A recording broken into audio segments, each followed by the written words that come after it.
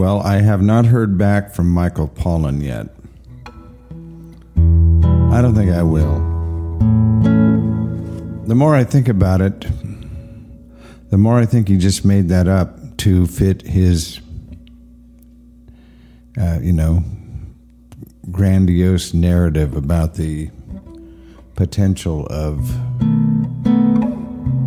psychedelics to save the world.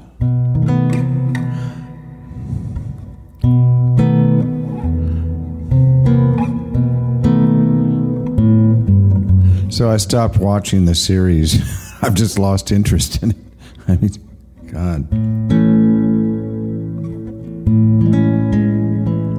I thought I'd read what Bill Wilson wrote about or said about his experience in the hospital. And because he expresses it so much better than I could. This is from an article, thymindoman.com. Oh yeah, thy mind, oh man, I see. Thy mind, O-M-A-N, one word. Bill Wilson's first vision account. My depression deepened unbearably, and finally it seemed to me as though I were at the bottom of the pit.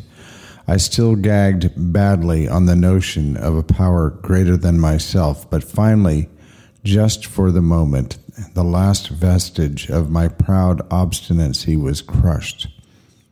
All at once I found myself crying out, "If there is a God, let him show himself. I am ready to do anything, anything." Suddenly the room lit up with a great white light. I was caught up into an ecstasy which there are no words to describe. It seemed to me in the mind's eye that I was on a mountain, and that a wind of not air but of spirit was blowing, and then it burst upon me that I was a free man. Slowly the ecstasy subsided. I lay on the bed, but now for a time I was in another world, a new world of consciousness. All about me and through me there was a wonderful presence, a feeling of presence, And I thought to myself, so this is the God of the preachers. A great peace stole over me. And I thought, no matter how wrong things seem to be, they are still all right. Things are all right with God and his world.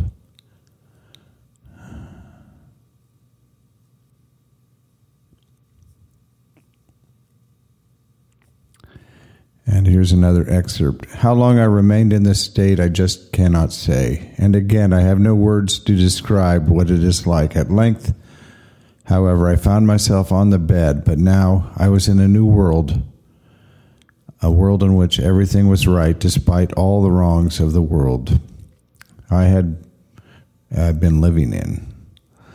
I felt myself filled with the consciousness of the present, of spirit, of God.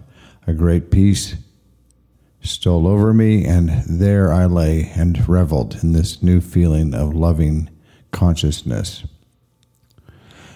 At length I became truly frightened. I thought I was hallucinating, so I called Dr. Silkworth and told him the story as best I could, and said to him, "Doctor, am I hallucinating? Have I gone crazy?" He questioned me and at length said, "No, Bill, you are not crazy.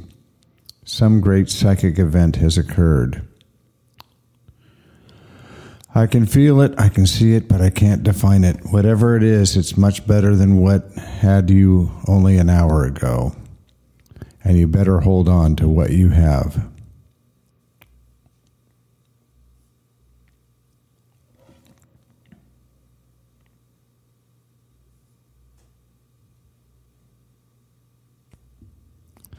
So there you have it. It's true. And then Bill managed to, it took him about a year to find Dr. Bob, which, that was in December 1934. He met Bob in 1935 in June, I think, and that was what we call the beginning of Alcoholics Anonymous. So 6 months. And then within 2 years, Bill had written the big book. And I don't know how anybody 2 years sober could write the big book without some help. And I don't mean help from the guy next door or an editor in New York. I mean from above. This is Knox riding the wild bubble with you forever.